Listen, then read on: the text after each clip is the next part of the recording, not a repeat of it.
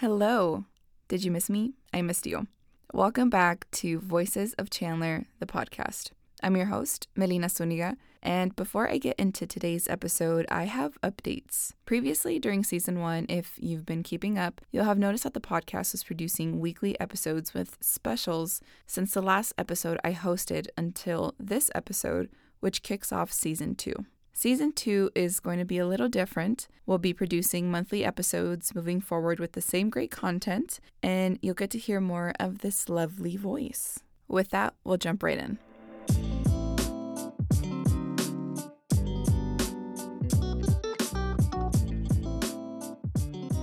I'm really happy to be back, and I'm thankful you decided to tap in today. We're starting off season 2 with stories about the arts, community, and the youth. That seems like a great trio to me, so let's dive in. Michelle McLennan, Chandler Center for the Arts General Manager, talked to Michael Muenzo, artist, activist, and educator.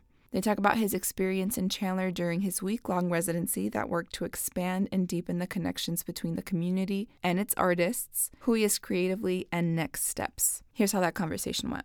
Well, before we start talking about the work, I do want to mention Jono. He's not with us. Along with Michael is Jono Gasparo, who is Michael's creative partner and co-founder and CEO of Electric Root. Electric Root centers Black roots music and Black artists by producing and curating music, festivals, residencies, and tours, in addition to hosting artist-led anti-racism workshops and initiatives intended to shift and transform society. So I think it's important that we mention that. And just so wonderful that we got to have both of you here and that you really got to work in our schools and community. But let's start off, if you would be so kind as to introduce yourself and talk about your journey to becoming an artist and activist. Thank you so much. Well, I was born in Sierra Leone, West Africa, which was one of the countries that was created for emancipated slaves, like Liberia. So Sierra Leone has this unique kind of vibration of people that lived there and people that came to the United States, people that came back. And I was very much raised in West African culture, Nigerian, Yoruba culture. Also, my mother also had a mother who was, I say, from Sierra Leone, but also Belize, but also was married to a Ghanaian before. And then at the age of 10, we moved to London. My mother got married. Sadly, my stepfather died in a car crash. But that trauma really brought the gift of music into my life through a human being, Thomas Blofield, who was my mother's first landlord. And he came back into our lives when my stepfather died. And he really was kind of phenomenal in using the time he had to kind of look after me. My mother was actually deported back to Nigeria, and I was looked after by this gentleman. And he really used the gift of music to help me and to guide me and to bless me, which really brought me into the power of music and how it can change your life. And that took me then, of course, some years later to come to New York to work at Jazz at Lincoln Center, where I met Jono Gasparo, who you spoke about, my brother and creative partner. And then that really formed this community called Muenzo and the Shakes, which became this band, this function of Black music. And then now in the last 3 years, we have discovered to create this company called Electric Root. And that has brought us on this mission to really rechange and retune the power of Black music on stages around the world. We were so fortunate to have you perform here in, I think it was November of 2019 with Muenzo and the Shakes, but in a tribute to the Harlem Renaissance. Somehow I guess I had hoped that we would work with you again. What an opportunity to have you be part of our community. Before you came to Chandler for this residency, which was about a week long, we had about 10 months of conversations and preparation. So the week was full of experiences that would give you a sense of our community. I'm hoping that you can talk about your experiences, some of the artists you met or the people who stood out to you, and or the inspirational moments that happened along the way while you were here. So many. I was very lucky to visit the local schools and really have some amazing opportunity to connect with the young people there and see the difference of education. Visit the symphony orchestra and see a unique thing you don't get to see a lot anymore, which is really community music in a way that all these people are coming together once a week to create music as a community. I got to visit and see the great work of Annie Beach, who has created this phenomenal, you could say, cultivation of bluegrass music with young people of color through community building, and that was phenomenal. Also was able to do something me and Jono have created in the community, which was called Ancestral Communal Listening. And that was very powerful for all of us, quite spiritually enriching in being able to use the music through listening to great artists like Mahalia Jackson and Aretha Franklin, but to hear people's own experiences and how the music touched them and what came out of those dialogues when we listened to music together as a community was enriching to me. I've been here with the Center for the Arts for just about 23 years, and I put it in one of my top experiences in my entire career. So definitely for me. It was stunning. And I know that the people who were so honored to be there really got to dig deep in their own experiences. Let's see, at some points during the events, we held a bunch of different meetings of different people, and we set up these listening booths or video booths so attendees could share their answers to 3 questions that you asked us to pose. Now, I wanted to ask you the same 3 questions. The first question is, when are you happiest in your community? For me, it's when you see people connecting in a way socially through music, through dialogue, through dance. When I see people together connecting, I get very joyous over meeting new people. So for me, and then when you go to a community you haven't been to before, you get to learn about the community and everyone's different experience in that community and everyone's different history. And that's the amazing thing about Chandler. There is a small place, but wide in the variety of history. When have you felt like you haven't belonged in your community? I think for me, it's when I have been introverted, when you have to want to meet people, and you have to want to create community, and you have to want to actually meet people. So if you don't have that desire, it's going to be very hard. Yeah. And that question has me really, as I've listened to the various responses on it, I notice that it tends to tie into your internal state of your own confidence, your own feelings, and how they're expressed. And, when people share about when they have felt like they're not belonging, it's deeply personal. Yeah. And, there has to be a space that is already created, or has already been agreed on, that then can allow you to feel welcome in the space. Good point. So there's a safety in the space that exists so you can be yourself. You have to create a safe space. You have to create community agreements. You have to create a space where people are aware that they are welcome. Let's see, final question. How do you look to the arts to get through the ups and downs of life?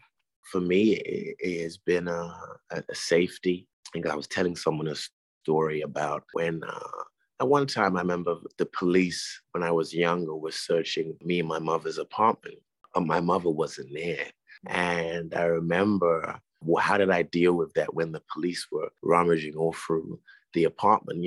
I put on a James Brown video and started dancing and singing. And then, when I was telling the person the story a few weeks ago, I was realizing, wow, that was how, I was dealing with pain back then. And, the person was, when I was telling the person the story, they were like, you did what? And I was like, yeah. So I just started singing and dancing in front of the police, and, but it always, that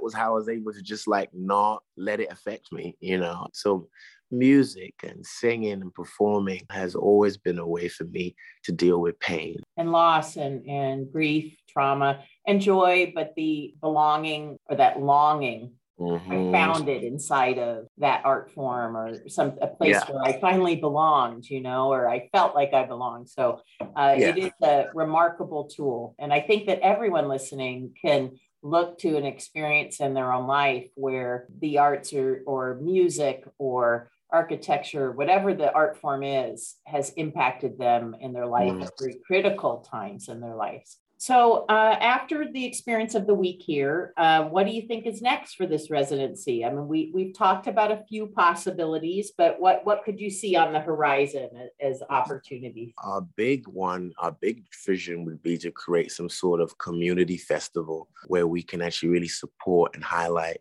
the local community artists in a way and bring some sort of, it's almost like to create a gift for the city. So that all the hard work and trauma, we could create a space of healing. You know, I love how you, not just a opportunity for the performance side, but the healing and what that could provide for the community as a whole. It feels like we'd be letting in people to this experience. Michelle and Michael go on and talk about cultivating that creative space for people and ideas to flow. Community is the key word here. Michelle describes it as transactional and says the idea is exciting to think about. And I totally agree. It really is. I really do hope that comes into fruition. Creative spaces with like-minded individuals really do create a sense of community, and it becomes a giant creative space where people thrive. I'm excited to see what that looks like. Thank you, Michael, for coming on the podcast, and thank you, Michelle, for taking over the Backstage at the Center segment for this episode. Staying on topic with community and the arts, we're going to transition into an interview with Francisco Luzania, formerly a part of the Diversity, Equity, and Inclusion Division and the Unapologetically Diverse segment, who talked to Annie Beach from Jam Pack. Now, hold up. Why does that name sound so familiar? I got to visit and see the great work of Annie Beach, who has created this phenomenal you could say cultivation of bluegrass music with young people of color. Yes, because we just heard it. So Cisco interviewed Annie a couple of months ago, and at that time, on the exact date of the interview, Jam Pack was celebrating 28 years since its inception. The community ties are obviously strong, and I really wanted to emphasize that Michelle and Michael were not even aware that we had done an interview with Annie. It just so happened to work out that way. Here's how that conversation went. What is your background in community work, specifically working with youth in Chandler? My background, I grew up in Vancouver, Washington. And by the time I was 16, I had a little neighborhood group, actually not very little, about 30 or 40 children. And we would just meet on Saturdays and we sang songs, no instruments. We sang songs, and I did that kind of thing. I was always running around doing, something like that. And then I finally landed on the Navajo reservation back in the 60s, late 60s. And I was in charge of, student activities and different things in the Navajo boarding system. I got to do, in that capacity, anything I really wanted to. And so I would do singing and a little bit on piano. I wrote a little piano book, by the number that the kids could do. And then I came to Chandler with my husband, and about 36 years ago. We're in still the same house up here on Carla Vista. The main part of the story now is that I was a substitute teacher by that time. I didn't have to work full time. And in 94, I was up at Galveston Elementary School, just a block from the house. And two little second grade kids came down after school and wanted me to play and sing some more music with them. I would take my mandolin everywhere trying to learn to play.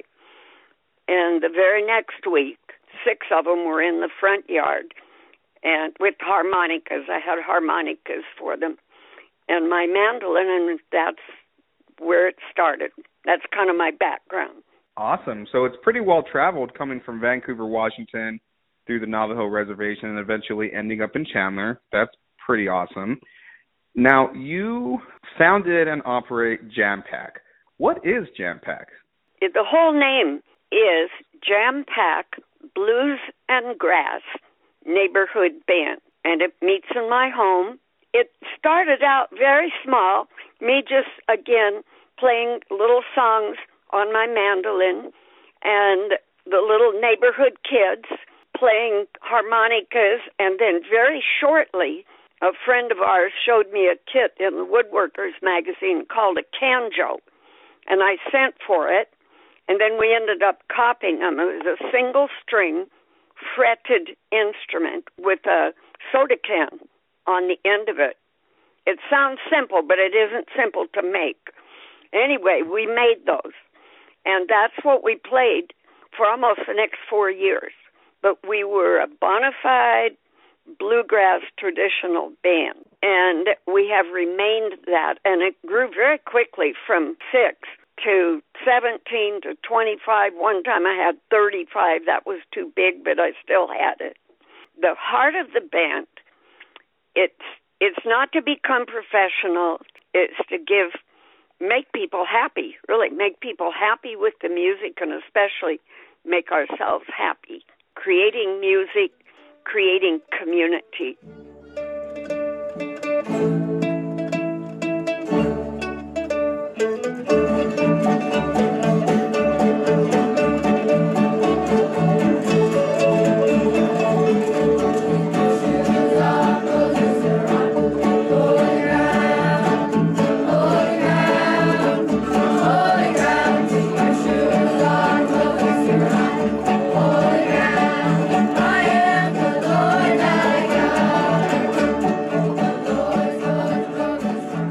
That's amazing. Especially creating community through youth in marginalized or disadvantaged neighborhoods, I think is a tremendous piece of work, and it's a critical piece of work because this music is allowing your students, your youth, to not just express themselves, but to form, bonds with one another and throughout the neighborhood and the community as a whole. So in that sense, Annie, how many youth do you think that can you estimate that you've been able to work with through Jam Pack Neighborhood Band?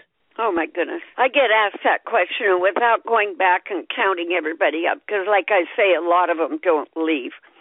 And I don't know. We've affected hundreds of people. I know that.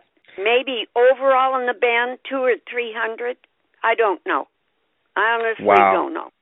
And 200 or 300 over the course of 28 years, that's 200 or 300 individuals with their families in different generations and different time frames. So it's clear, that your reach goes far beyond the number and into the essence of what not just Galveston community has been, but what the Chandler community has been overall. You referenced, that a lot of your students and bandmates, they stay. There's kind of a long tenure attached to this. Do students ever come back? Yes. Our the ones who have been with me, particularly since 1999, they formed their own band, Cisco and the Race Cars. So I was laughing about your name. Francisco Briseño grew up in Jam Pack from 7 years of age, starting in 1999. And his bass player, Joelle Tambe Ebat, she started the very same day in 1999. So they've been there all this many years. Within the younger group, we have seniors in high school. They mentor the younger children. And then we have little ones, brothers and sisters are in the band. It is a community. It's also a family for everybody. And I do want to say that one of the big features of us is the diversity. I very strongly believe that this music, this kind of music, is for everybody. Culturally, color-wise, economic-wise, it is very critical to this band. Yeah, certainly you've established, that precedence, that expectation that you're a community of openness, diversity, and inclusion, especially coming from Chandler's and really one of the Valley's most prominent majority-minority communities at Galveston and I'm sure beyond. So your work is a testament to that. And, referencing the work that you've done like we have, I'm excited to hear what you've built in the past 28 years. But Annie, I'm curious to hear, where do you see Jam Pack going in the next 28 years? That's a really good question because people have invested a lot of time. Children, grow up here. And they all were scared, what's going to happen if I die? I'm 78 and I'm in no danger of dying unless something falls on me. we became a nonprofit 501c3, and because of the composition of the band, we were able to become an Arizona qualifying charitable organization.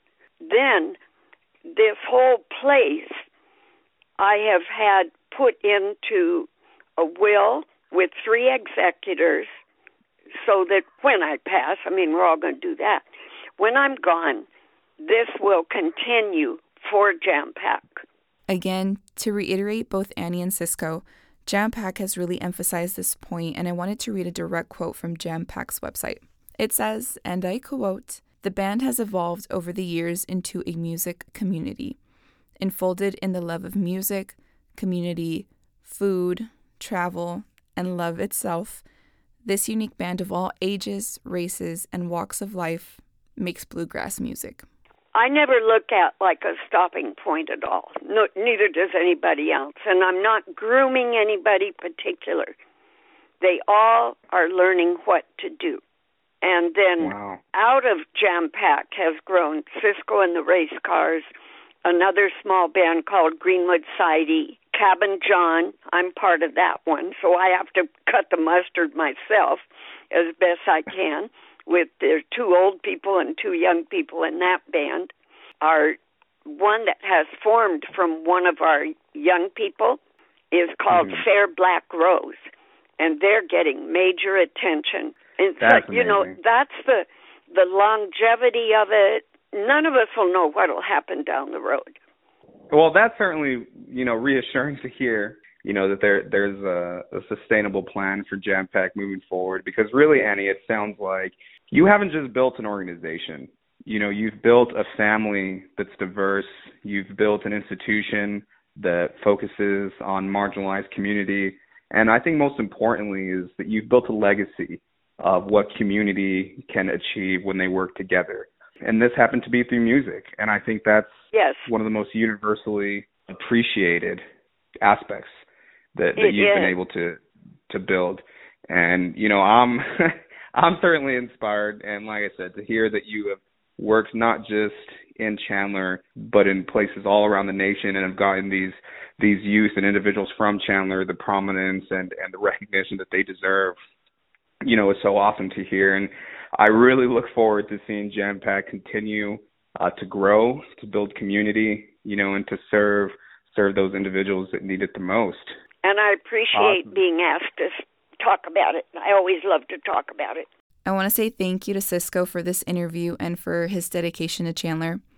To Annie, thank you so much for sharing your story and passion for music, community, and helping the youth, and for starting something as inclusive as Jam Pack. Lastly, thank you for tuning in. This podcast is for you, by you, and thanks to you and our Chandler community. This podcast is brought to you by the City of Chandler.